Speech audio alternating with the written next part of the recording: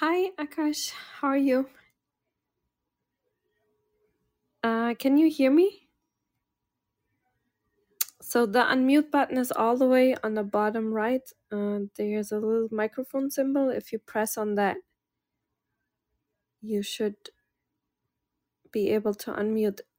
If not, I have to restart the room because since you started the room, you're moderator now. So I cannot put the slides up or anything. So let me just restart the room. I'm sorry.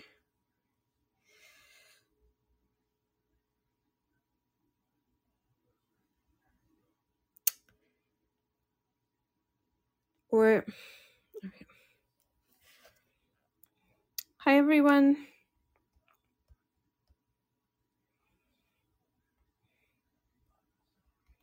We will start on top of the hour. So, hi, Ashka. Hello. Yes, now it works perfect. Yeah, the first Okay, time perfect. you use the app, I think I don't know why they do it for security or All right. something, that you No. cannot unmute the very first time. So now it Sure, works. but it's working now, correct? Yeah, Okay, perfect. perfect. Let me put up the topics and then the presentation. Okay. And then So I'll just sorry, Oh yeah, go ahead. just a quick question since I'm not too familiar with this. So um, is this a very general audience? Yes. Yeah, Okay, it's a mix of our audience, exactly. okay, So, okay. All right. So yeah, it's a public room, so anyone can okay, just join in general. So it's good to have like a mix of like the general view and then also hmm details for the science okay. people. Yeah. Thank you for coming and doing this. Sure, it sounded on a interesting. Oh great. On a Friday evening for you. That's quite all right. Yeah. So yeah, we have like around 7 minutes until we start. I'll hmm share in the meantime on Twitter that we started, and then before we go into your presentation, I'll introduce you, and if it's okay with you, I'll ask me a couple of interview questions, like around how you became to be a scientist type of questions, if that's okay. That's fine. And Yeah. yeah, I think for like the general public, it's very Sure. interesting. So Sure. perfect. Hi everyone. I'll put the slides on top, and I will be posting right now in the chat the open source version of the paper, which is a bioarchive preprint, and then I'll also add the Nature paper version. So you have the option to read both, but in case you don't have access, there's always the preprint. And the slides are pinned on top of the room so everyone can access it. And yeah, feel free to share the room. I'm going to do that right now. Thank you.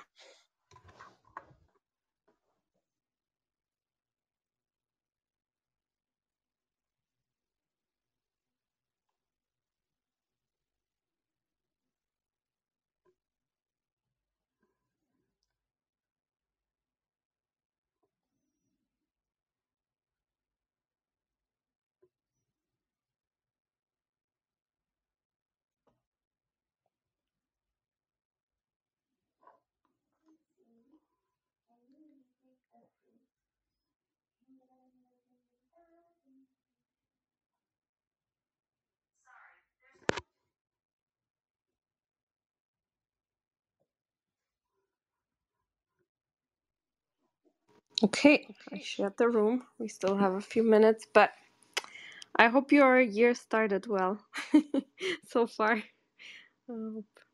Sorry. Yes, It's just been kind good.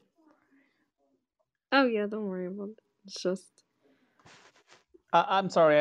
I may have missed it. Did you say something? Oh yeah, I just said I hope your year started well, Oh, yeah, yeah. better than last year, Yeah. hopefully. Yes, for sure. How about you? That's great. Yeah. We had the we had some people dying. This Oh, holiday season, which was really sad. yeah. But other than that, everything is good. But I read that statistically, it's much likelier for a person to die in December for whatever reason, even in Australia where there's Yeah, I was summer. going to ask. This was the first thing that came to my mind. Is it even in Australia? Yeah, that was curious. I don't know. Hmm. It's interesting. Maybe just lack of So, sleep and drinking. I don't know. yeah, like some cultural thing probably, rather than weather related.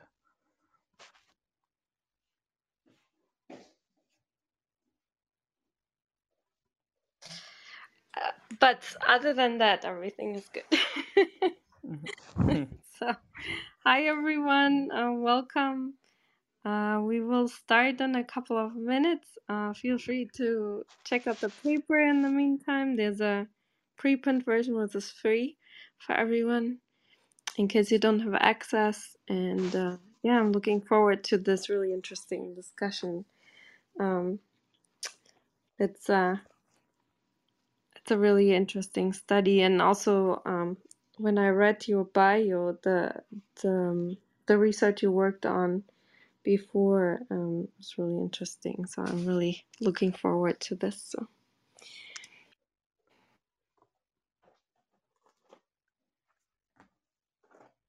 Yeah, thank you. I'm very much looking forward to it too.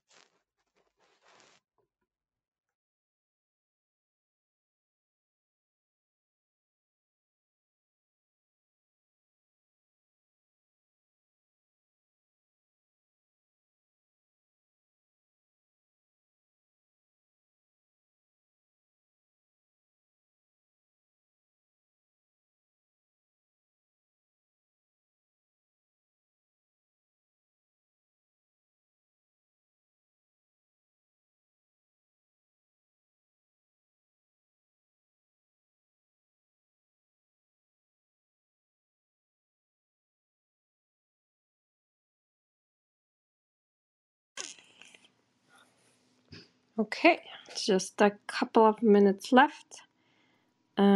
I think people will still keep coming in. Like usually, people keep coming in a few minutes also after.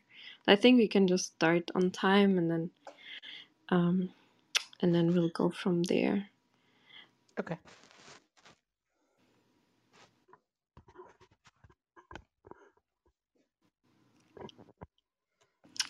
So yeah, welcome everyone to Science Society, and of course a special welcome to you, Ashkash. And as I said before we start, I'll give the audience like a brief overview, so they get to know you a little bit. Um, and let me really quick share your lab website into the chat so people the cool thing about recording here on Clubhouse is that the chat and all the links we share, also the slide link on top, they'll stay active. So when people listen to the replay, they can go into the chat and click on those links if they want to take a deeper dive into anything we discuss or any of your work. So okay, so Dr. Ashkash Basu, he began his academic career at Stanford University in the group of Zeph Bryan as a PhD student. And he there was visualizing biochemical reactions, basically one molecule at a time, using biophysics tools. And then later on, by the end of his PhD, he was awarded with a Life Science Research Foundation postdoctoral fellowship. And that's when he joined the group of Jim Hudspeth at the Rockefeller University. And there he developed a magnetic tweezing based system, what was capable of interrogating the entire inner ear tissue, which is also really cool. And then, as later on, he joined the lab of Taiki Pa at Johns Hopkins University, where he was a postdoc. And he continued working on single molecule high throughput assays for studying DNA and chromatin at the genomic scale. And that's where he built the expertise in using single molecule fluorescence resonance energy transfer, which is a really cool tool. I use FRET in my work, but not the single molecule level. And it's a really helpful and powerful tool. And then in 2022, he joined Durham University as an assistant professor. And we will talk about his current research now during the talk. But before we go into your presentation, um, what inspired you to become a scientist? If you can recall, maybe you always wanted to do that as a kid. Maybe it was a book or a teacher that inspired you. Whatever the story is, we are really curious to hear it. Thank you. Um, yeah, that's a very difficult question to answer properly. But as far as I can recall, I have wanted to be a scientist since I was a kid. I mean, it's goes back as far as I can recall, as I mentioned. Although my specific scientific interests were, of course, always shaped by information and resources that were available to me at various stages in my life. Um, as a kid, you're impressionable, and you tend to get more interested in the sort of things that you hear others talking about, or the sort of literature that you find available. And if you look at popular science, which I would say was certainly instrumental in getting me interested in science, there is a lot of popular science related to topics like astronomy, astrophysics, cosmology, and all that. And so that's what got me interested. But then later, when I went through the process of science, when I went to university, um, I got more interested in biological problems and biophysics and life in general. And that's how I switched over from a more physics a sort of direction to the biophysics research that I currently do. And in many ways, it's really a matter of whether you want to be a scientist, whether something specifically inspires you. But once that's happened, the specific problems or the specific questions that you work on are really an accident of where you found yourself and what other people were doing around you and what got you interested. Um, I guess that's all I have to say. Well, that's a very interesting story how you switched, kind of switched, from physics into the life sciences is really interesting story there. And it probably is a key to yeah, to being able to merge these fields, to have such, interest to develop such good work and such an interesting work. And then how did this project come about? Is there maybe a background story around that? Was that, something that developed based, on previous interests, or was it really hard, easy to get funding for, whatever the backstory is? It's really interesting to hear. Thank you. So this particular project revolves around trying to understand how the mechanical properties of DNA regulate various biological processes. And in oftentimes in science or in biology or any branch of science, for example, um, we tend to think about science being driven by this flow chart of you have a hypothesis, then you test your hypothesis, then you refine your hypothesis, and the cycle continues. But we do every once in a while take a pathway that's not exactly as streamlined, and I guess that was something what went on with this project. Oftentimes, before you even have a hypothesis, you need to make a new observation about the world. And so a really good way to generate hypotheses is to develop techniques of making new types of measurements without any bias about what those measurements that you will make down the road would tell you about the world.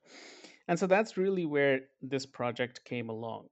You see, for decades before this, people had measured mechanical and physical properties of DNA, but we developed this technology to make those measurements in very, very high throughput and to understand how those measurements would change with sequence.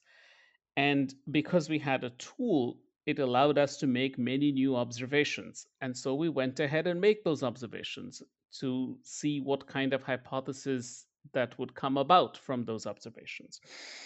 And we saw that based on these observations, we could come up with several ideas about how the physical properties of DNA might drive specific biological processes in general, might encode regulatory information. And that really served as the basis for this current paper that is being shared.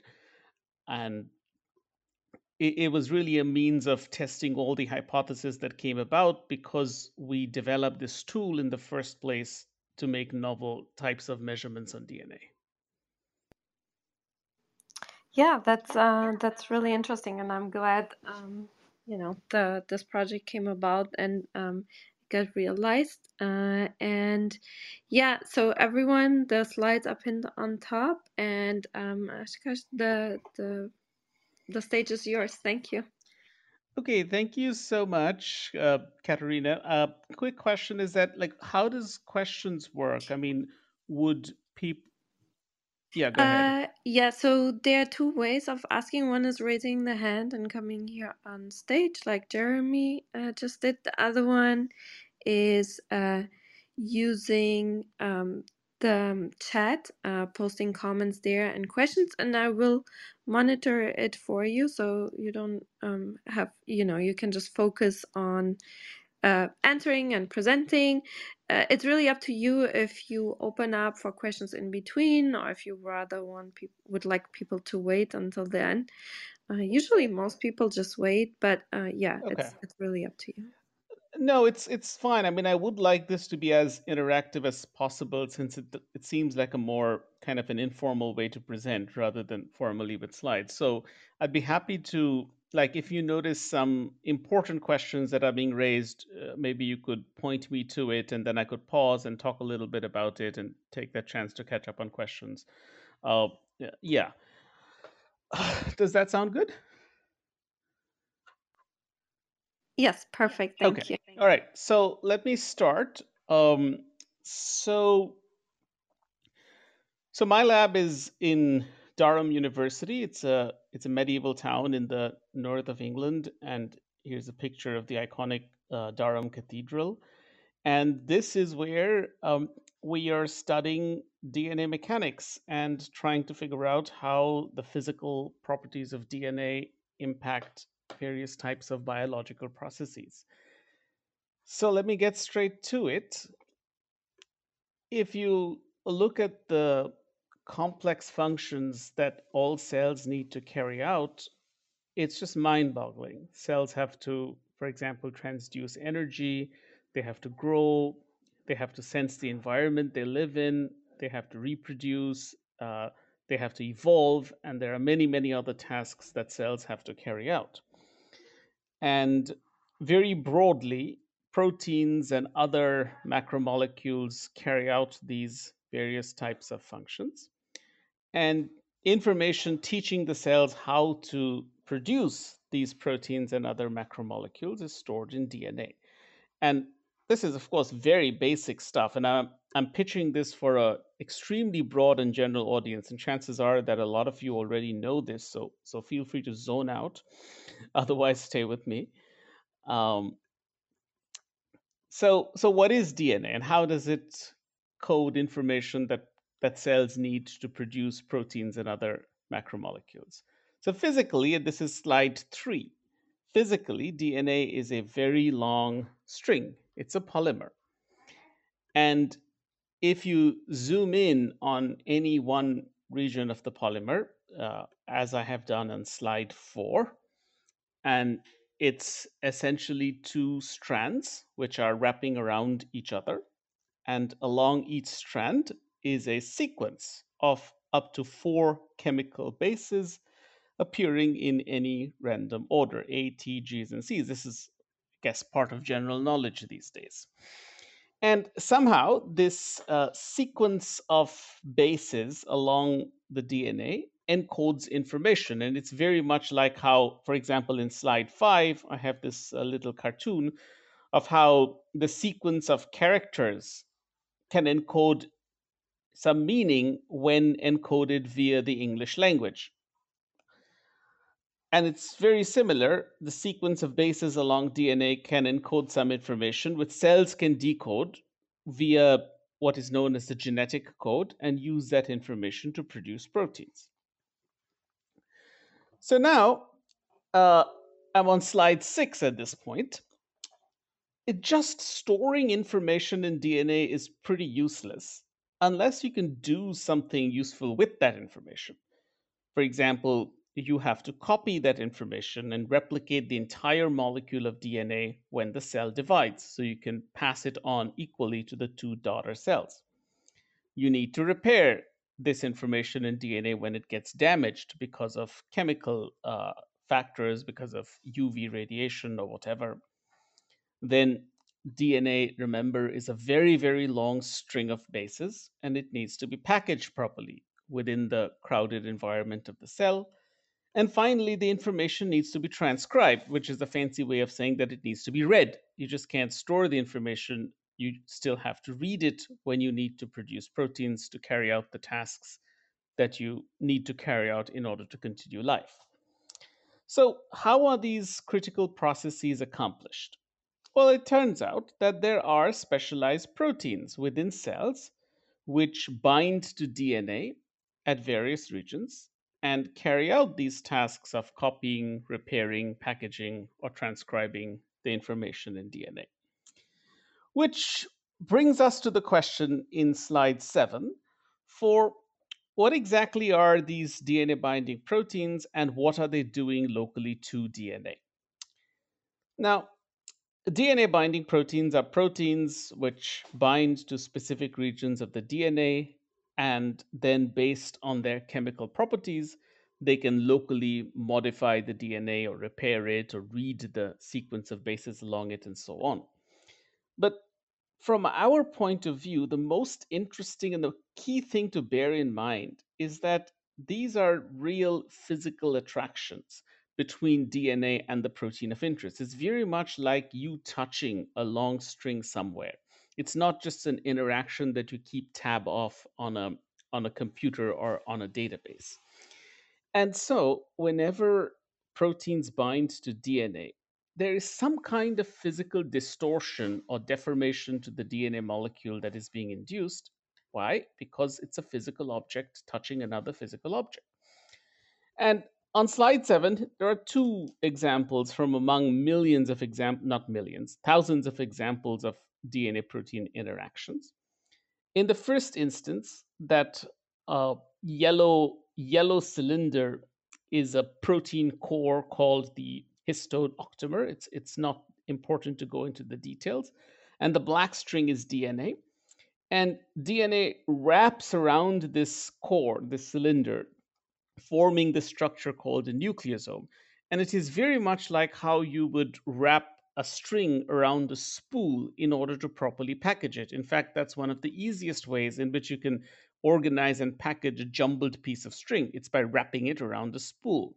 And nature does the same with DNA within the cell, except all of the DNA is not wrapped around just one spool, but there are many, many such spools throughout the genome, and each spool wraps about 2 turns of DNA, forming these structures called nucleosomes.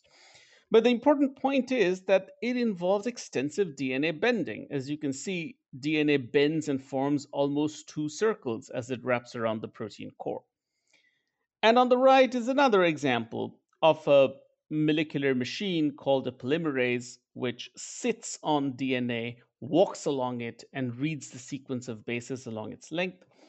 And in order to gain access to the sequence of bases, it needs to locally unwind the 2 strands. And so that's yet another example of a DNA protein interaction that requires mechanical distortions of DNA. Now, if we move to slide 8, what I'm trying to suggest here is that whenever objects undergo, if you try to mechanically deform an object, most objects resist deformations. If you press a spring, the spring pushes you back. If you try to bend a rod, well, you need to put in a lot of energy because the rod resists bending. And it's no different from DNA. If you try to bend DNA, if you try to twist DNA, DNA has mechanical properties that allow it to resist these types of deformations.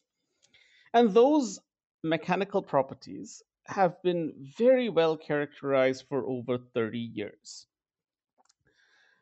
And so, in many ways, the ease with which these DNA binding proteins can carry out the critical tasks that they need to carry out, this ease can be regulated and controlled by what the mechanical properties of DNA are. If DNA is very hard to bend, then maybe it's going to be very hard to form a structure like the nucleosome. If DNA is very hard to twist, it's probably going to be very hard to locally unwind the 2 strands of DNA and allow processes like transcription to take place. Then, so that apart, the next idea that has been gaining traction for quite some time is that not only does DNA have mechanical properties that allow it to resist deformations, but that those mechanical properties in turn depend on what the local sequence is, which means that throughout the length of the DNA string, its bendability or its twistability are not constant, but they vary depending on what the local sequence is. Which means that sequence can actually control and regulate DNA deforming processes such as nucleosome formation or transcription via the impact that it has on the local mechanical properties of DNA. And now, going back to the analogy of the English language, it's very much like how the same set of characters, PAIN, when encoded in English, convey a meaning, as shown in that cartoon in slide 9. But that same set of characters, when encoded in the French code, conveys an entirely different meaning. Likewise, in the case of DNA sequence, the sequence, when decoded via the genetic code, gives cells information on how to produce proteins. But there is a mechanical code as well, which also controls what the local mechanical properties of the DNA are, which in turn is going to control how easy it is to manipulate or to repair or package or copy the protein coding information that is there in that region of DNA. So, broadly, we want to decode this mechanical code. We want to understand how, throughout the entire genomes of organisms, variations in sequence lead to variations in the physical properties of DNA. And in turn, how does this control and regulate the thousands of DNA deforming biological processes that need to take place throughout the genome in order to properly carry on the functions of life? So that was sort of a very broad introduction, and this might be a good time to briefly pause for a few questions if there are any. Um, Yeah. In case anyone has questions, please unmute or put it in the chat, and I'll read it out. Um, Hi, Kat. Hi, Akash. So I think like Hi. I probably would like to sort of ask, Yeah. sort of based on what you're explaining so far, this is actually really fascinating, and really curious to see where what you to find out like what your findings to Mhm. essentially look into what your findings are. That being said, I want have like one question. I may have like other later on, but are there like for example transcriptions of proteins that make it impossible because the the mechanical deformation of the DNA is rather impossible. So just to explain, what I mean is that suppose that you have sequence of base pairs, right? Um, is there sort of like an RNA sequence that that makes it harder to bind to this DNA sequence with predefined base pair sequence because of the mechanical deformation, and vis-a-vis that would lead to um, such a protein not be synthesized. Does that make sense? Yes, absolutely, it makes sense, and that's a great question. So I believe I'm in a broad sense. What you're asking is that can the expression levels of proteins be controlled based on what the mechanical properties of the underlying coding DNA are? And yes, that's very much the case, because in order to properly express proteins, several things need to happen, like polymerases needs to bind to DNA, nucleosomes need to form correctly, and each and every one of those important DNA protein interactions, and I'm going to show you examples of this, depend and can be controlled by what the local physical properties of DNA are. So there is this underlying mechanical regulatory code that is encoded in sequence, which controls how easily the genetic code can express itself or can transcribe itself. I'm not sure if that was enough, but I'm going to give you examples where uh, processes like transcription are where we think processes like transcription are impacted by DNA mechanics. Yeah, I'll be really happy to learn about that. Yeah, but Okay. thank you. All right. So let me continue for now, and we can get back to questions later. So so we're on slide 10 at this point. Now, and at this point, I'm kind of changing gears and jumping over into more technical stuff. All So if there are important questions or clarifications, please do mention it. So we had this idea that the local physical properties of DNA can depend on sequence, but is that really true? And here's what is known as a FRET, a fluorescence resonance energy transfer, which Katerina introduced earlier. So this is a FRET-based experiment that confirms this suggestion that mechanical properties do in fact depend on sequence.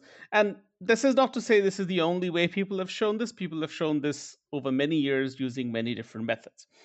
But in this experiment, we have a short DNA fragment. It's about 100 base pairs in length, which is very short as compared to the length of the genome.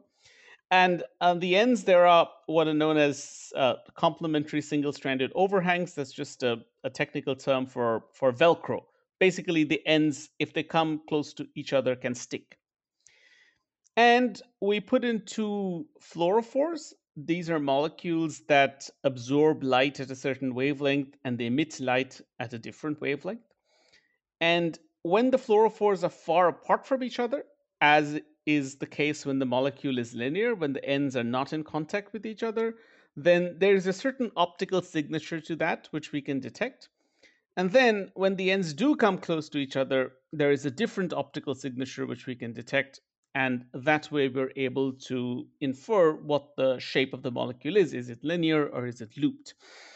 And the premise or the hypothesis going into this is that if this DNA fragment is very, very bendable, then this molecule should loop really quickly.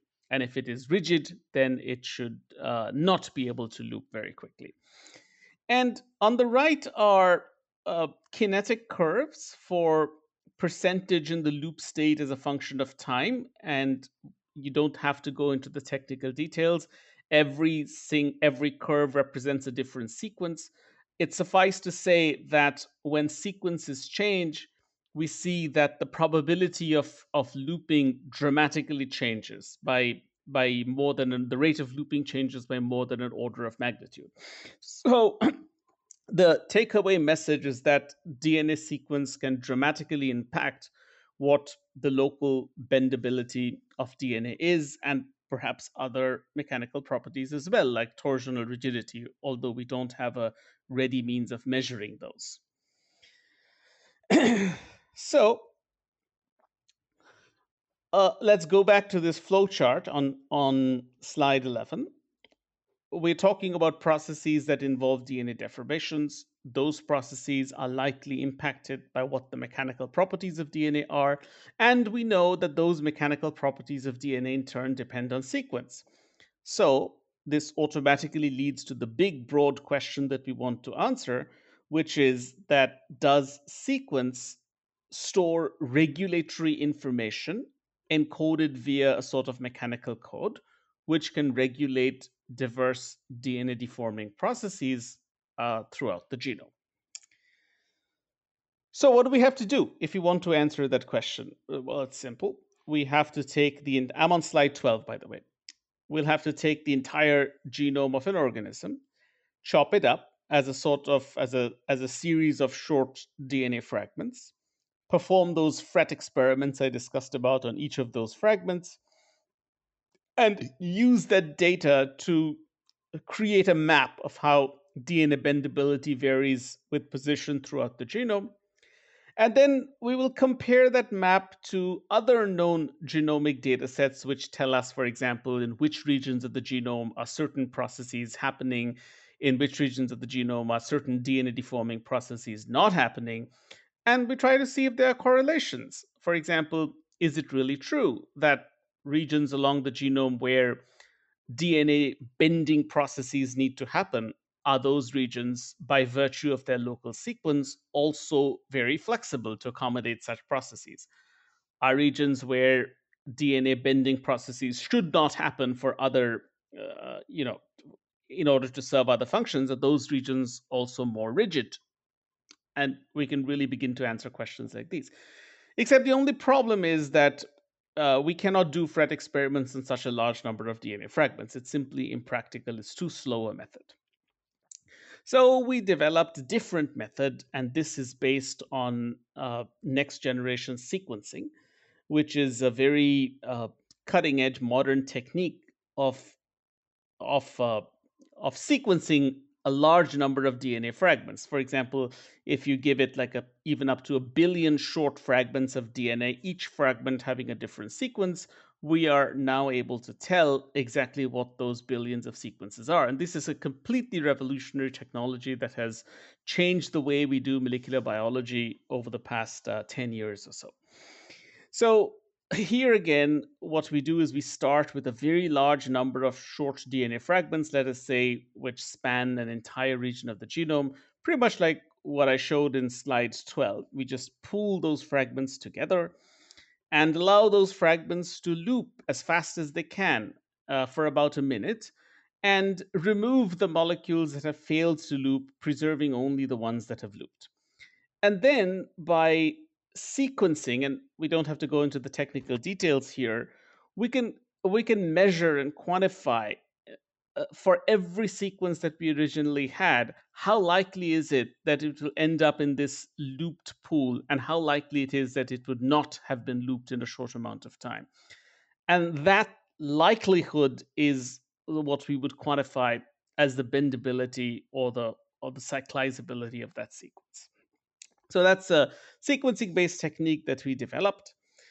And even if you didn't get the details properly, you could just imagine that we now have a method that allows us to measure how, with the variations in sequence throughout the genome, the local bendability or the cyclizability of DNA also varies across the entire genome. And then, as I said before, what we now want to do is compare these mechanical maps along the genome with other available genomic data, which tells us where DNA deforming processes need to happen and see if there's a correlation. And we indeed see that. For example, if you look at slide 14, on the right, the two graphs, and the bottom is a graph of typically along a gene where nucleosomes are known to form. The y axis is nucleosome occupancy, that's the blue curve. And right on top is a map of along those same regions how the bendability of DNA varies. And we were amazed to see this very good correlation. That is, regions where nucleosomes are avoided, such as if you just go upstream of zero around minus 150, you have a large dip in nucleosome occupancy in the blue curve. And that also spot on corresponds to an extremely rigid DNA region. And then wherever there are peaks in nucleosome occupancy, we also see peaks in local DNA bendability. And to me, this really suggests that there is sort of a benefit for evolution to have selected DNA sequence that makes DNA in some regions very rigid and makes DNA in other regions very flexible, because in turn that facilitates the formation of nucleosomes in such regions and prevents the formation of nucleosomes in other regions. And in turn, this of course serves downstream processes such as transcription. So, so okay, so we have made a measure of the of DNA bendability as a function of position, but can we now really decipher this mechanical code? If I give you a piece of DNA sequence, can you look at it and decode it and tell me what its mechanical properties should be? And that's what that question is what we're trying to address in slide 15. We start with a large pool of DNA sequences. We measure their bendabilities based on this genomic technique that we have developed. And now we want to develop some kind of predictive models that sees the patterns and like figures it out and allows us to predict bendability from sequence without having to run these measurements over and over again every time. And that really was the crux of the current paper which we're discussing. So let me tell you a little bit about these sequence patterns that we have spotted, which seem to point hints to how this mechanical code is written or is encoded. And we're on slide 16, by the way. So based on our measurements, the first sequence feature that we decided to investigate as to whether it has an impact on DNA mechanics is, of course, the GC content or the AT content. That's the simplest feature that one can think about. And we saw that no, the way we measure bendability, something as simple as the overall GC content or the overall AT content is completely uncorrelated with DNA bendability. That's the first graph on slide 16. So we decided to make it a little more complicated. Instead of looking at just GC content, we looked at the contents of all possible two nucleotide pairs. Now remember, there are 4 nucleotides, A, T, G, and C. So there are a total of 4 times 4 or 16 possible pairs. And what the middle graph is quantifying is simply this, that in a given sequence, in a given 100 base pair sequence, if I have a lot of these pairs, does it make on average a contribution towards the bendability of that fragment? And at the extremes are CG and TA. So CG makes a very negative contribution to bendability, which means that sequences that have a lot of CGs in them generally tend to be rigid, but that's not to say that they are all rigid. And sequences that have TAs in them a lot generally tends to be more flexible. And it doesn't end there. We can quantify the contributions of all of them. And we did this by really detecting and quantifying and doing statistics on the data that we have obtained. And then the last figure is a little more complicated, but let me just explain what it generally means. It means that not only is the number of times these dinucleotides are present in a sequence matter, but how they're distributed along the sequence also has an important effect, in that certain pairs of dinucleotides, when they are separated at the helical repeat of DNA, they would make a positive contribution to bendability. And when separated at half the helical repeat, would make a negative contribution to bendability. And we again spotted these patterns by essentially looking at the data and trying to figure out what those patterns are computationally. And we put it together into a sort of predictive model, which is what slide 17 shows. And if you look at the graph on the right, remember in the bottom panel is a map of how the known positions of nucleosomes vary along genes in yeast. And in the middle panel is the predicted measure of DNA bendability, while the top panel is the actual measured values of DNA bendability. And the two red curves, the middle panel and the top panel, really recapitulate most of the broad features. And so that kind of tells us that this model we have come up with to decode the mechanical code of DNA does do a reasonable job in pulling out the important mechanical features that we think have important biological functions or consequences. Okay, so so that's at this point. Let me pause for one or two questions at this point. We're like 2/3 the way done, and then I'm going to show you some examples where we apply this mechanical code to different biological situations where we think DNA mechanics is important, and then I'll answer questions after that. But are there any questions right now? I think Jeremy has a question. Please go ahead. Oh, yeah, and Perlook. Yeah, go ahead, both of you. I got to go back to the. Excuse me. Let me get the Yeah. graph back up. Okay. On 15 is the middle graph. Does that apply to everything? Like, can I use that as a graph to say that bendability is expressed in because I love that graph. I'm sorry, which slide number are you on? Okay, it looks like it's 16 and 16 middle. chart, the middle chart. Yeah, I understood. Yes. So no, absolutely not is the answer to that question. Um, Here's what it really means. It means that if you give me, let's say, 100,000 random sequences, and for each sequence, I sort of quantify how many times each of these dinucleotides occur, and then I'll see that on average, if there are a lot of CGs in a sequence, they tend to be rigid. On average, if there are a lot of TAs in a sequence, they tend to be flexible. But that is, it's like we obtain the number on the y-axis is really the slope of a scatter plot of number of times the nucleotide occurs versus the bendability of the sequence in question, and that's just the slope that we are plotting here. there are millions of examples in which you have sequences with a lot of CGs which are extremely flexible. And so this is not something that you can just look at and read off bendability from. And not only that, let's look at some of the not so interesting dinucleotides like AA and AT, which are right in the middle, which don't seem to have any contribution at all. Well, it turns out that in a sequence, the overall content of nucleotides like AA doesn't really correlate with flexibility.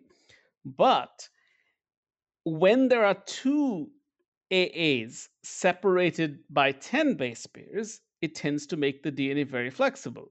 Whereas when you have two AAs separated by 5 base pairs, it tends to make the DNA rigid. And so it's not that overall content that's contributing, but the manner in which they're distributed along the DNA sequence. And we took all of that into account when we built the predictive model, which we subsequently used to make the predictions in slide 17. And even then, the model's not that good. I mean, if you look at the graph on the left in slide 17, the correlation coefficient is only 0.5 between predicted and measured values. And that's really a reflection of how complex the problem really is. So hope that gave you some idea about the question. I appreciate it. Yep. All right, let's go for it now. I'm going to continue, and we'll come back to the questions later. I'm almost done telling you whatever I wanted to say. So let's go to slide 18. So we have now a model that we built on the basis of the lots of measurements that we did, which allows us to predict how local DNA bendability varies with position along large regions of the genome. And broadly speaking, we used it to show that the way in which sequence modulates DNA bendability has played a functional role in ensuring that nucleosomes throughout the genome are organized in a manner that's functionally important. So, of course, in biology or in any science, we're always looking for general principles. So we're not content with having a certain principle work in a very, very specific and limited way. So we asked, okay, nucleosome organization around the start sites of genes seems to be impacted by DNA bendability. Is it true for nucleosomes organization around other genomic loci, which are not necessarily the start sites of genes? And we picked an example. There's a transcription factor called CTCF, which serves many purposes. And it seems that nucleosomes are also formed in very stable manners around CTCF binding sites. And that's shown by the plot below. We have a plot of nucleosome occupancy as a function from the center of the CTCF binding sites. And there are clear peaks, which telling you that here, you have a nucleosome here, you have a nucleosome here, you have a nucleosome here, and so on. And those peaks also corroborate with our predicted locations of peaks in DNA bendability as written in sequence, really suggesting that sequence encoded DNA mechanics might play a regulatory role in organizing nucleosomes, not just around start sites of genes, but around other genomic loci as well. But that was still about nucleosomes. What about processes that have absolutely nothing to do with nucleosomes? And let's skip slide 19 and go straight to slide 20. And here's an example of a situation where, of a biological situation where you have extensive DNA bending, but there is no nucleosome involved. So there are proteins, there are enzymes called topoisomerases, which twist DNA, serving many important downstream processes. And in the process of twisting DNA, they need to significantly bend the DNA molecule. And here's a specific topoisomerase I'm looking at called DNA gyrase, which has a specific site that it really likes to bind to along a genome of a phage. And what I did here on the graph, in the graph on the left, is predicted intrinsic cyclizability as a function of position along that entire phage genome, which is known to have just one gyrase binding site. And as you see, along that entire genome, that one sharp peak in flexibility, which is zoomed in on the right, corresponds spot on to the one known position that gyrase is supposed to bind to, really suggesting an impact of DNA mechanics in controlling a process that has nothing to do with nucleosomes and in a very, very different type of organism. So, and the last thing that I wanted to leave you with is that, and maybe some of you are already thinking about this, is that things written in sequence are not really cannot really be controlled that much by processes other than evolution, which takes many, many generations to work itself through. So do cells have some control over the mechanical properties of DNA, which they could do to, for example, respond to changes in environmental conditions, to respond to other stimuli that they may be subject to? And so we asked, for example, do any of the chemical alterations to DNA that take place during the life of a cell have any impact on DNA mechanics? And one of those chemical alterations is methylation. It's a process whereby a methyl group gets added onto cytosines, which precede a G. So if you have a C followed by a G, oftentimes the cytosine is methylated. And we asked whether this process of methylation would have an impact on DNA bendability. And we found that yes, indeed, it does. So on slide 21, in the black curve is DNA bendability or cyclizability as a function of distance from the start sites of genes. 0 is the start site of genes. That's the black curve. If you recall what we showed earlier, there is this sharp dip in bendability corresponding to a region where nucleosomes shouldn't form. And then there are peaks as you go into the gene body, which is what you see. And then the orange, actually, I don't know what color that is. The orange yellow is the hybrid curve, is the map that you get if you were to methylate the DNA. You sort of lose this contrast between the valley of the dip and the peak of the dip. That contrast becomes a lot more shallow.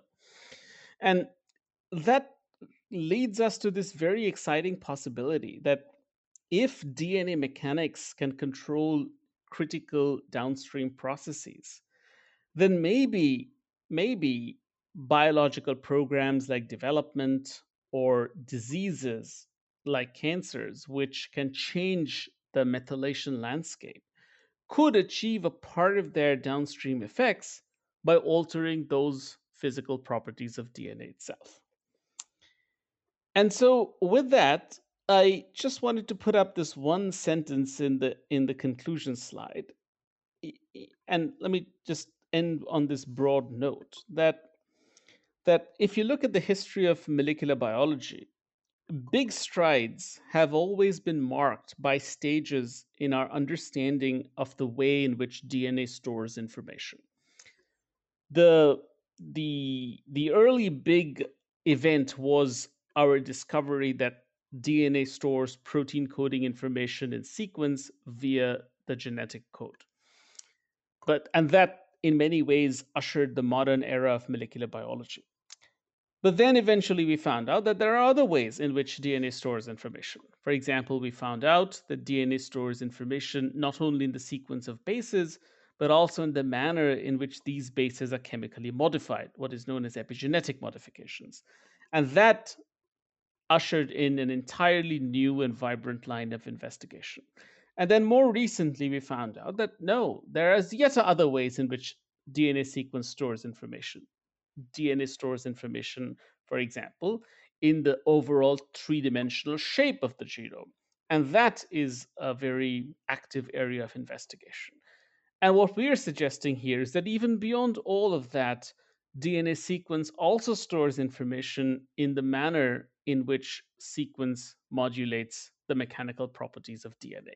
And so there are possibly in biology, there are a myriad of different codes, each using the sequence of alphabets along DNA in order to encode a different type of meaning, just as there are different languages which are the equivalent of different types of code using a similar set of alphabets in order to encode different meaning or serve different functions. So in slide 23, I'd like to acknowledge the people who are involved in this work, who are still involved in the work, have been involved in the work in the past. So my lab at Durham is very new. So I have two students, Aditi and Bailey, who have been working on taking this work further and developing a lot of the technological basis for some of the future experiments that we want to try. And then at Johns Hopkins, this work was, of course, done in collaboration with Johns Hopkins, specifically Tekji Pa's group and members of his lab. And we really were instrumental in developing the early assays and the methods to measure DNA mechanics and the funding. And once again, thank you very much for having me here. I was very interested, and it's been great. I've been looking forward to this, and I hope now I can take questions and Yes. answer anything you want to ask. Yes, go ahead. Yeah, so I'm very intrigued with this in terms of early stages of epigenetics in terms of embryology, for instance.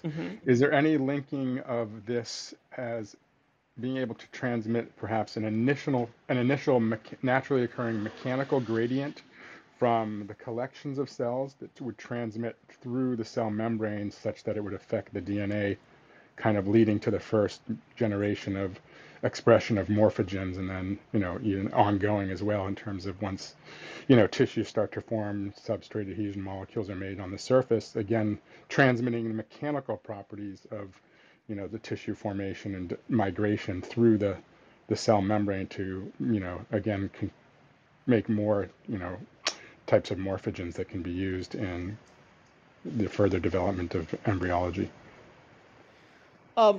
Absolutely. I probably didn't catch every detail of the question, but I can tell you what I've thought out about how mechanical information can be transmitted from the environment to within the genome. There's a well-studied linkage that links the cell wall. There's the actin cytoskeleton of the cell, which is in contact with the nucleus. In turn, the nuclear membrane is in contact with DNA through laminin-associated domains and various other proteins that are involved in establishing these contacts. And so one can certainly imagine that if you pull and push on cells, or if they find themselves in different mechanical situations, that information can make its way to the outer surface of the genome, which is in contact with the nuclear membrane. And then really understanding how that would propagate deep within the genome and impact local transcription throughout the genome is honestly a question that requires us to deeply understand the mechanical properties of DNA itself on various scales. Mhm. Like if you pull a piece of string, how it responds a large distance away from where you gave the initial tug, it depends in very complex ways on the mechanical characteristics of the string. And so, as we continue to develop more, as we continue to make more measurements of the types of mechanical properties and how they depend on sequence, we would hopefully find ourselves in a position to be able to talk about how long distance mechanical signals can propagate through DNA.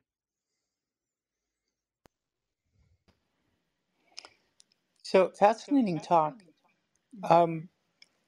I've spent more time, worrying about protein structure but I've always been curious, and RNA structure is quite fascinating. But the tertiary and quaternary structure of the chromosomes has always been a topic of interest. This work seems foundational for, models of predicting, that tertiary or quaternary structure and how that might relate to exposed sites that would be more kinetically available. Could you comment more on that? And perhaps as a follow-on question, are you involved or aware of work, building on these models to either through empirical calculations or AI type AlphaFold sort of efforts, and to work towards a better means of predicting the tertiary and quaternary structures? Great question. So we have concerned ourselves very much with, I guess, what you would call primary structure rather than tertiary or quaternary, because look at the scale at which we are looking at the process. We're looking at the process on a 100 base pair length scale. And that is, of course, a very important scale in biology because it is the sort of length scales at which proteins interact with DNA. So, which is why we decided to investigate there. Now, I guess your question is, to what extent do these very local measurements of DNA mechanics affect the large scale structure and architecture of the genome? And there is no easy way to answer that question. We must bear in mind that if you grow bigger and bigger in scale, you're also going to average out the sequence dependent effects. So one has to be wary about how much would sequence dependent variations in mechanics at smaller length scale manifest themselves when you talk about larger length scales. But of course, when it comes to RNA or proteins, we know it does. The way the quaternary or the tertiary structure forms very much depends on local interactions. But whether it's the case with DNA or not, or to what extent, is of course something that we have to look into. But I do want to talk a little bit about how a large scale structure of the genome could have an impact on local states and what relation DNA mechanics might play in it. And this is really something that we are currently investigating in my lab. You know, in bacteria or in like E. coli or even cyanobacteria, we know that the superhelical density of the genome is this overall architectural parameter that is responsible for establishing the overall degree of compaction of the entire genome. So you could sort of think about it as a parameter that directly affects a large scale tertiary structure of the genome. And that superhelical density of global superhelical density of the genome also somehow controls the transcription, the expression levels of hundreds of genes scattered throughout the genome in a very complex and very specific manner. It knows that it affects this gene, this gene, this gene, and not this one, and this one. And it does so, and like how this tertiary structural parameter controls local transcription is broadly unknown. And we have a hypothesis that perhaps the local bendability or the torsional rigidity of DNA um, can respond to global supercoiling levels and accordingly determine what the local twist of the DNA is, or how much compact plectineme structures are forming locally, which in turn would impact transcription. So, to sum up, we are investigating situations where global structure and tertiary structure could impact local processes, and that this impact, the manner in which it impacts it, certainly is directly related to the way in which sequence controls DNA mechanics on a local scale. So thank you. I was also fascinated how you looked at the methylation of the DNA and how that affects, and just to step way out in conjecture land about tertiary structure.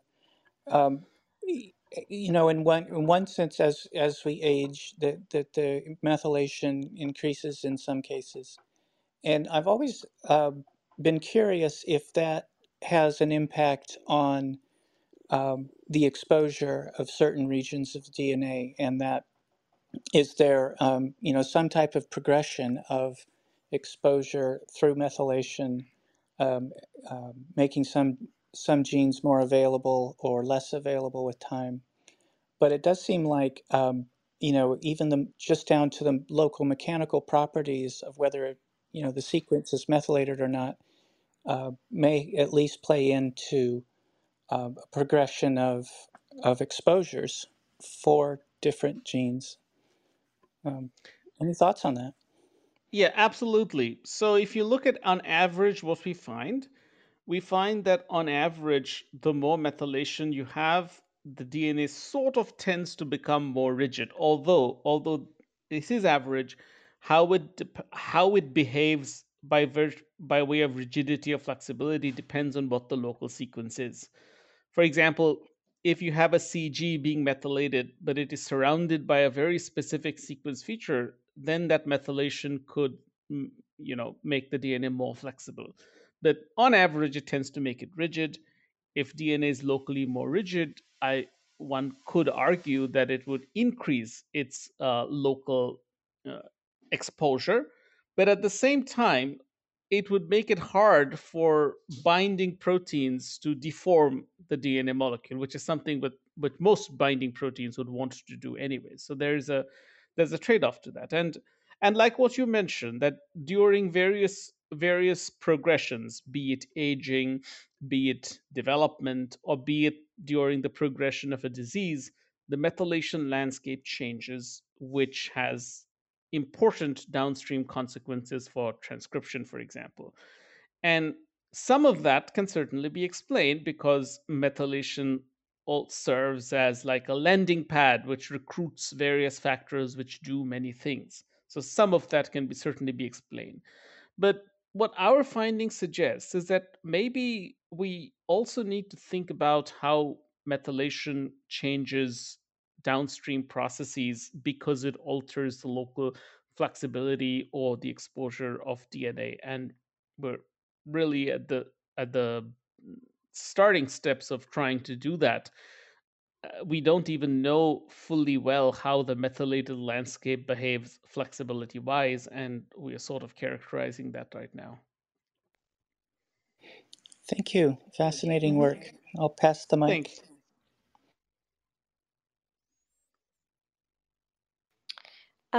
Yeah, go ahead, Abyss, and then Dr. Shah. Oh, since I already asked, I did ask a question like early on during the presentation, so I will yield to Dr. Shaw first, and then I can go after her. No problem. Thank you so much, Abis, and thank you so much, Akash, for your wonderful presentation. And my question from you based upon we know about the epigenome and how it can impact the changes. And you mentioned briefly about the cancer. And I was just wondering if we want to think about your research and the use of your research, for example, in the case of the tumor heterogeneity and how it can epigenetic can impact it. So do you have further information? However, we can think about the aging and reversing of the aging, which it can, apply for the cancer as well. So I was just wondering any further information that you can share with us. No, absolutely. I mean, cancer and aging are not separate. Cancer is a consequence of aging, and in many ways, cancer is a disease of aging. So we could look upon them in the same way. Now, we know that methylation changes as you age. There are some very interesting works done on what is known as the methylation clock, which is like this pattern of methylation which you can detect and very, very accurately use to quantify the age of the cell or the tissue. Whether it's a cause or a consequence of aging is unknown, so one has to be careful. If you talk about reversing, it's not a simple manner of just reversing the methylation profile and reversing the course of a disease or the course of aging. It could very well be a cause, it could very well be a consequence, or like most things, it could be a bit of both. And we don't know that. But all all I am suggesting, or what we could think of in the light of the work that we have been doing in our lab, is that when we look upon the effect that methylation has, we need to consider the effect it has on the physical properties of DNA and chromatin as well, because any other form of effective methylation would be very, very specific. It's going to affect specific CpG recognition factors, or it would affect proteins that specifically have those binding factors. But if it can affect more general characteristics of the genome, like its architecture, its shape, its accessibility, and its local flexibility, then that's one way in which it can have a much more wider, broader impact on downstream processes. So it's a bit like alcohol, which just goes and affects everything it can, more than, and it's not very specific at all. So methylation, so mechanical changes as a result of methylation changes which occur during the progression of a disease could very well alter that progression, or could very well cause the downstream deleterious effects because it changes a large scale structural parameter of the genome. And what about the, for example, a structure like zDNA and impact of them? How you just evaluate that one? Yeah, I mean, I have not looked at zDNA particularly, and we know zDNA forms. We know it forms in the lab, of course. It's easy to form, but uh, uh, we're not exactly. I mean, as far as my understanding is that we're not too sure whether zDNA forms that often in vivo or not. But just zooming out a little bit from zDNA, if you just look at other sort of structures of DNA like G quadruplexes or, or things of a similar nature, I honestly don't see a relevance of bendability in those cases. And it's easy to get carried away and think that everything can be related to DNA bendability, and it really cannot. That's all I can comment on. I mean, in the specific case of zDNA, I don't know. I have looked at G quadruplexes because lots of people ask us this question, and we didn't find any kind of relation whatsoever between DNA mechanics and G quadruplex structure formation. Now, there are other structural transitions that DNA go through, like the B to Z transition, like you're talking about, or the B to S transition, and whether DNA or melting transition, and whether DNA mechanics on the local scales would have something to do with those transitions, or something to do with the critical coefficients associated with those transitions. That's an interesting question, but I don't have the answer to that. Thank you so much. I'm passing the mic to the next person. Hey, Akash. Yeah, really good presentation again. Thank you. So I guess my question is that so I don't know if you've done work on this, but even if it's not, even if it's not, like if it's, I'm just curious, like if it's something that you're looking into, which is, do you think that there is some kind of mechanical strain, like for example, in single cell organisms that tend to create like repeats of sort of like interspaced short palindromic repeats, like CRISPR, for example? And do you think that would create some kind of mechanical strain because of the sheer repeatability of certain sequences of genes in order to prevent, like, viral infection? And with that, I'm also curious what you think about like some portions of the DNA that do not go through the transcription process, like for example telomeres, if that's actually more of the mechanically enforced as opposed to like other factors. Okay, so let's talk about the first point that you raised, which is, does repeatability of sequence features um, impose a mechanical strain to DNA? Is that what you were asking? Right. Right. So yeah, exactly. Yes. So okay. So let me tell you what we have observed so far, or we can just start with the simple example. For example, if there's a short sequence feature that tends to bend DNA in a certain direction, then if you have that sequence feature repeat every helical repeat, like every 10 base pairs, then those bends would get reinforced, would add in phase, and you would have an overall curved molecule. Whereas if those features were to repeat themselves every 5 base pairs at half the helical repeat, then they will cancel out and you'd have a more straight molecule on your hands. And we routinely see this when we analyze our bendability data. Now, you see, I didn't talk about it, but in our data, we can't really distinguish between whether a molecule is flexible in a dynamic sense or whether it is statically curved so that the ends are already close to each other, allowing that looping to happen quickly. We can't really distinguish between these two situations.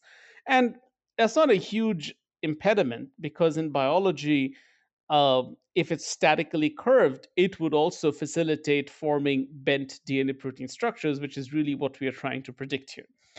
And we routinely find in our observations that there are sequence motifs like AAs and ATs, which, when repeated every 10 base pairs, tends to make DNA more statically curved. When repeated 5 base pairs, seems to have the opposite effect. And then we looked at certain regions of the C. elegans genome, which is it's known as the omega 4 region, where there is what is known as hyperperiodic DNA. Certain sequence features have a very strong periodicity as compared to other regions. And using our predictive models, we saw that those regions are also very, very flexible. And if we were to scramble the periodicity by keeping the contents of A, T, G, and C the same, but if we scramble the sequence in those regions, we lose that enhanced mechanical flexibility or curvature. And that's yet another way in which hyperperiodic repeats of certain motifs that confer structural properties can certainly reinforce each other and create overall large scale curved or straight structures when repeated many times. Does that somewhat answer the question? It does. I guess Hmm. my second question was on Yeah. why, if like parts of the DNA that do not regularly go through transcription, you kind of Oh, account yeah. for sort of mechanical effect to that. Yeah, I haven't done studies, but it gets raised all the time, and it's super interesting. I think it'll be very interesting to look at telomeres.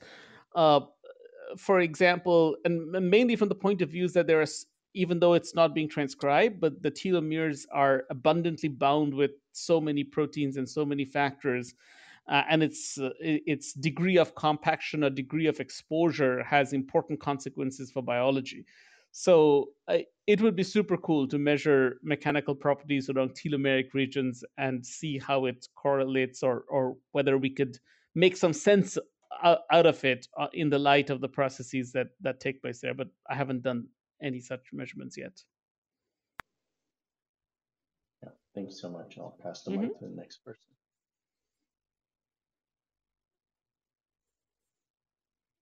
Yeah, Jeremy, Philip, Amir, please go ahead and ask your questions. If Amir, do you want to go? No, go ahead, please. Thanks. Thank you.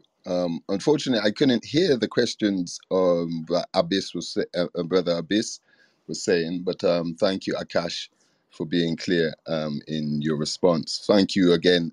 Oh, let me start properly. Thank you for sharing your studies.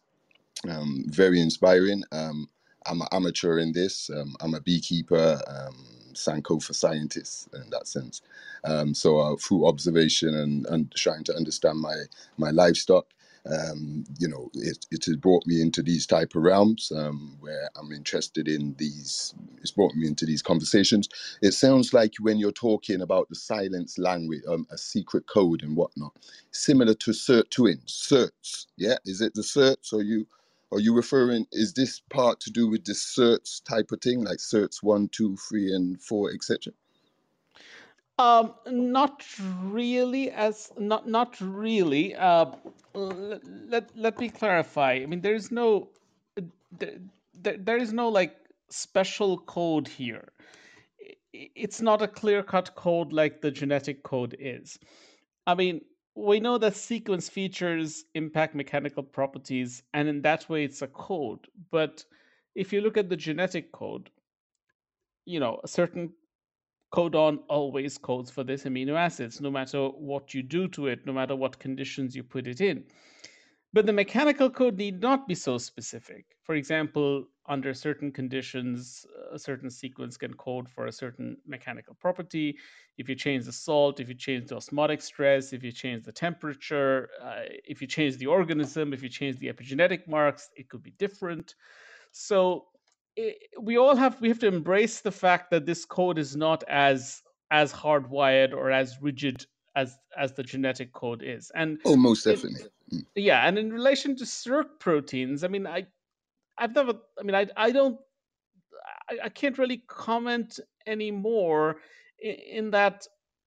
Uh, could you explain to me why you felt that the similarity Well, is yes, there? well, just the way Yeah. how you was referring them, like the mechanisms, and I'm looking at Mm-hmm. your slides, Mm-hmm. and in relation with like the where you refer to the twisting or the bending and Yeah. and the unwinding, the unbending, or the Yeah. reversal of that again sounds similar to the behaviors that the certs influence or relay or regulate in that sense. And funny enough, I agree.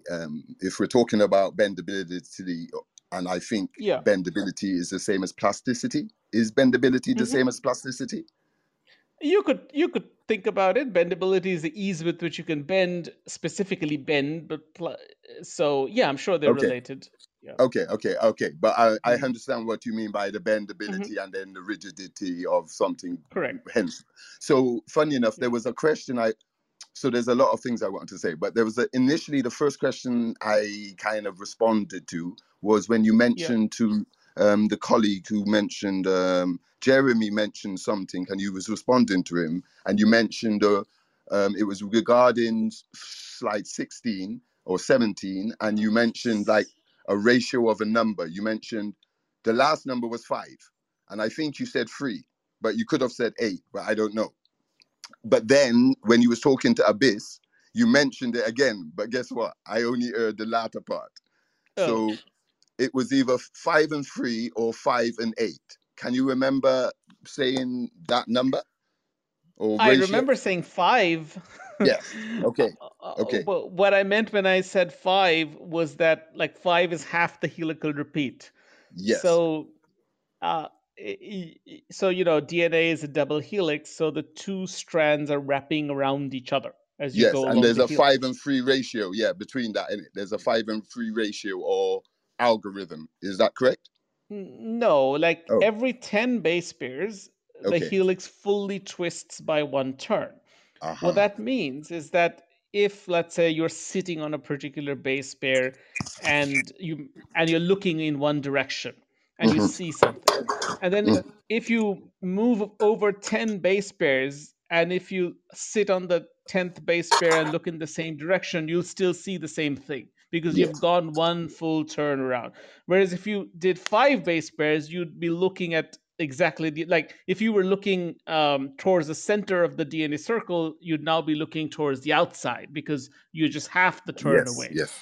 So yeah, and so in that sense, what I meant to say is that let us say a certain very short sequence feature bends DNA in one direction.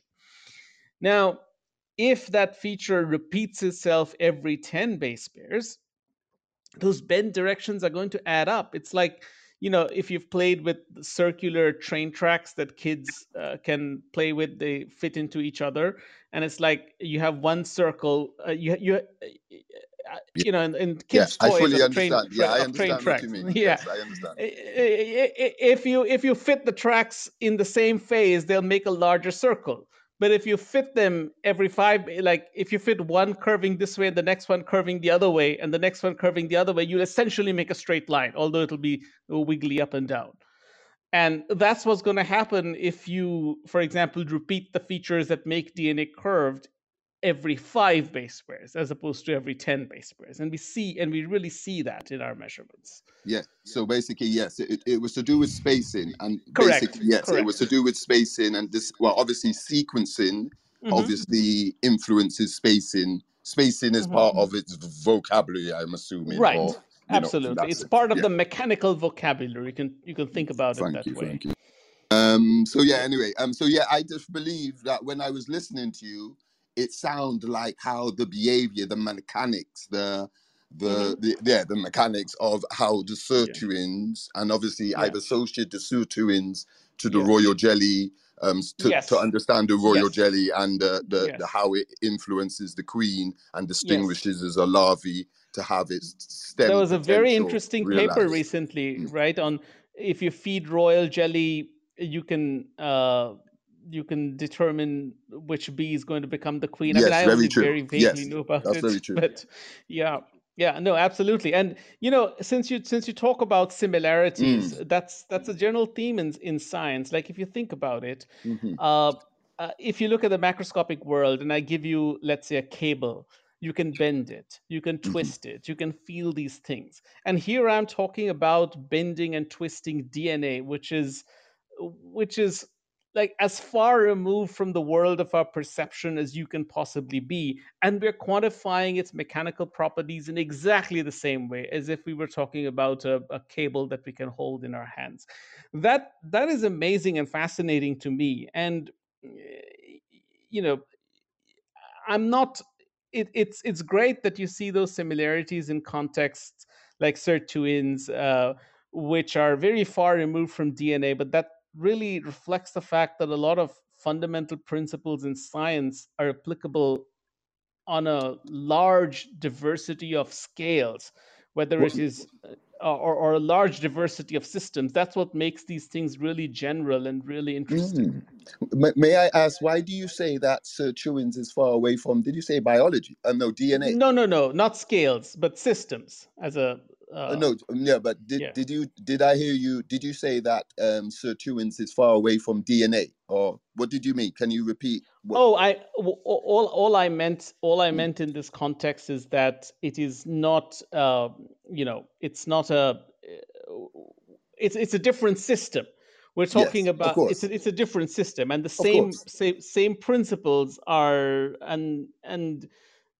To this the proteins, phenomena, the sort of phenomena that happens in one system tends to happen in other systems as well. That's what makes yes, these things very interesting. It's right. more general rather than being specific. True. Thank you. Oh, sorry for taking the time, guys. And No I hope worries. that me Yes. being the fool allowed others to hear a bit more information. Whatever. Sorry. Thank you, guys. Peace and love. Well, thank you for that. Please don't apologize for questions. Amir, did you have a question? Yes, yeah, finally, it's my turn. Hi, everybody. Yeah, thank you, Akash, for the nice presentation and the excellent work. So I had a question. I was wondering if you checked and if you observed any correlation between the codon usage and the bendability of the DNA. So if you saw a correlation like in a region of the genome that more bendability is required, do the codon usage is the codon usage adapted to that need, or did you check at all? Thank you. All right. Wow. I just say wow. I am super impressed that you asked a question, which is exactly what I'm working on right now. It just, I mean, I'm very happy. It means that I'm working on something that other people think is also relevant. And it also means that you've really grasped and you've thought deeply about what I was saying. Yes, absolutely. We do see that codon usage has a very interesting relationship with DNA flexibility. So we were asking this general question that, okay, a specific DNA sequence has a specific mechanical property, there's nothing you can do about it. But if you want to code a certain protein, you have a large choice of what the coding DNA sequence would be, because of the degeneracy of the genetic code, which in turn is also, it's not, you don't have access to the full degeneracy, of course, because the codon usage limits it. but you still have a large number of sequences to choose from. And so the general question that I was asking is, to what extent is our need to is the need for evolution to select a specific mechanical property of DNA in a certain region of the genome, to what extent is it constraining the sort of amino acid sequence that region can encode for? Or, in other words, or does the degeneracy of the genetic code allow evolution complete independent control over mechanical properties in amino acid sequence? And so in yeast, what we did was this: we had measured DNA mechanics around transcription start sites, and we saw that it has a very clear pattern. DNA is rigid upstream of the start sites.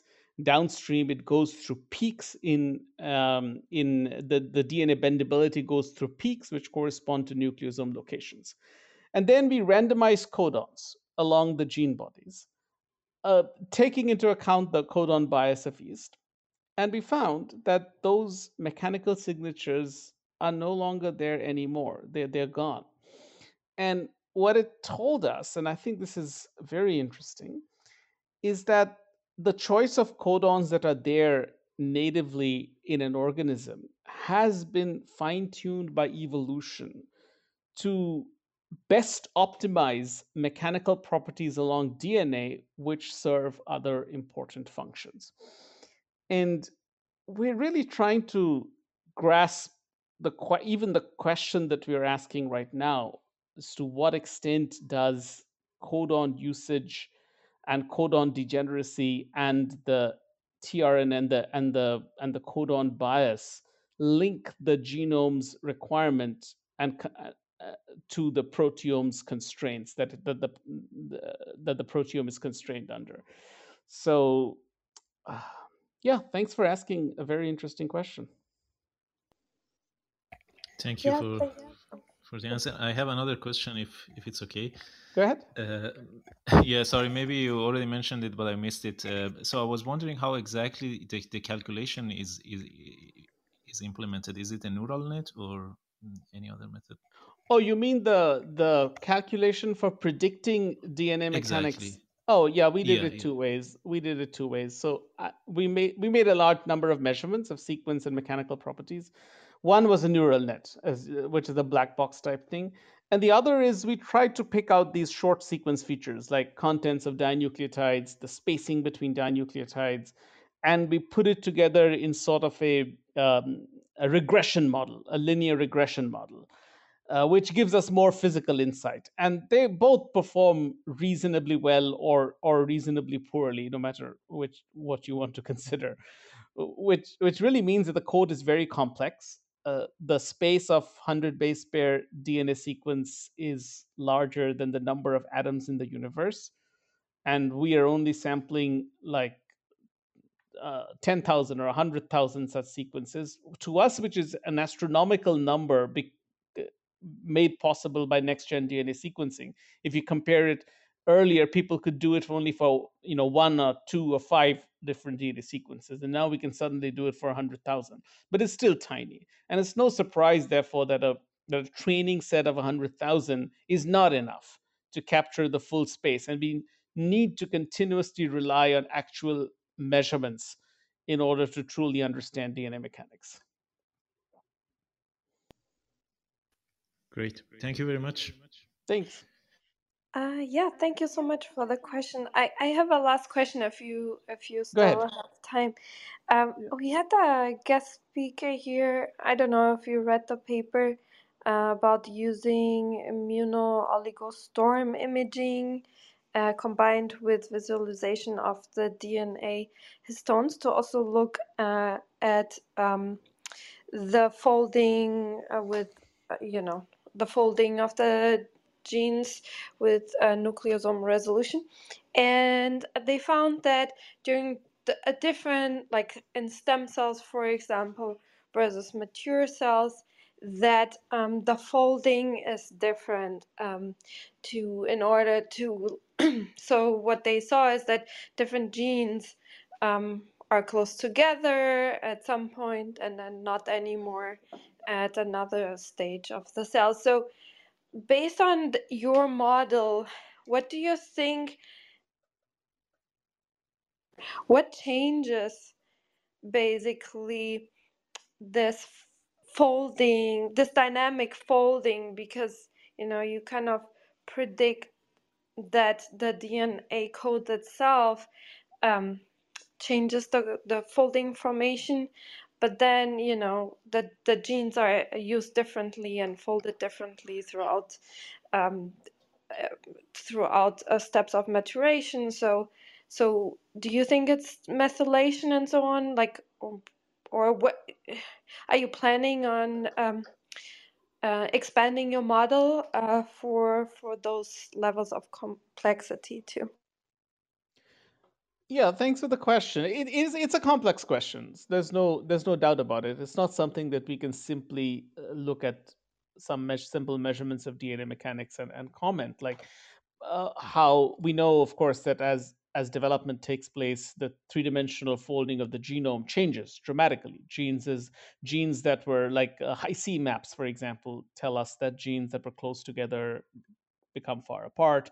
Other regions of the chromosome are brought close together so that they can be co-transcribed, co-transcribed in the same transcriptional factory, and so on. They can share transcription factors, and then genes become far apart. There, we don't know. We don't know to what extent DNA mechanics on the local scale, which is relevant for a single DNA protein interaction, can manifest itself or can have any impact, if it does, on large scale rearrangement and folding of the genome. But this, I think, ties in to one of the earlier questions to which I was responding, which is how, let's say, external factors can influence the shape and the transcriptional profile throughout the genome. Um, uh, Methylation, I mean, I understand why you're talking about methylation, because during the course of development, that's the only thing that can change. Sequence is not changing. So if methylation controls DNA mechanics, it changes, and perhaps that induces some change in local folding, but it's in absence of further measurements, we can't really suppose that it has an effect that goes beyond the 100 base pair length scale that we have measured it. So I guess one has to be careful there and not get carried away too much. Other than methylation, there could be other factors as well which change DNA mechanics, which is not sequence, so it's not something written in stone. For example, different types of methylation. Different types of epigenetic modifications. It could be different DNA damage scenarios that could come about, or it could be chromatinization of DNA itself could change mechanical properties, like how the DNA's mechanical property and the mechanical property of DNA bound to protein, that structure can be very different. And as you go up and up in scale, those structures will more start to becoming more important. But really, all of that discussion was to say that the correct answer to your question is I don't know. Yeah, thank you so much. I think we've been going on. I'm curious to see, what the future Yeah. brings in order to answer all those questions. It's Mhm. always like the best type of work that those, there will be a lot more questions. That opens up a lot more questions. Actually, that's the interesting one. So, Yeah, absolutely. Yes. yeah, exactly. And yeah, congratulations on this amazing work. And we wish you all the best for your future.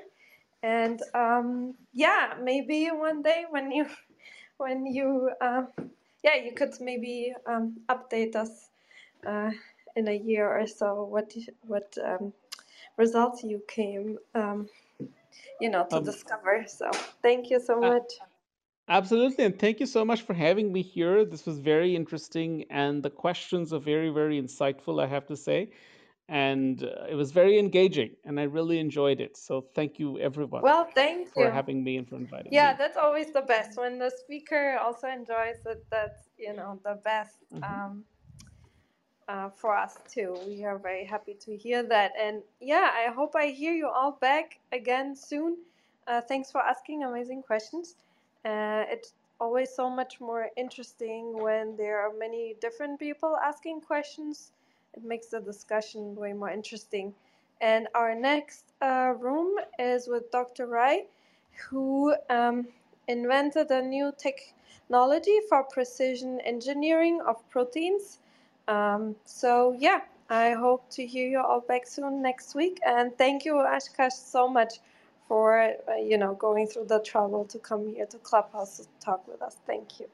Thank you. Okay, happy weekend, everyone. I'll close the room in 3, 2, 1. Bye, everyone. Thank you. Bye, everyone.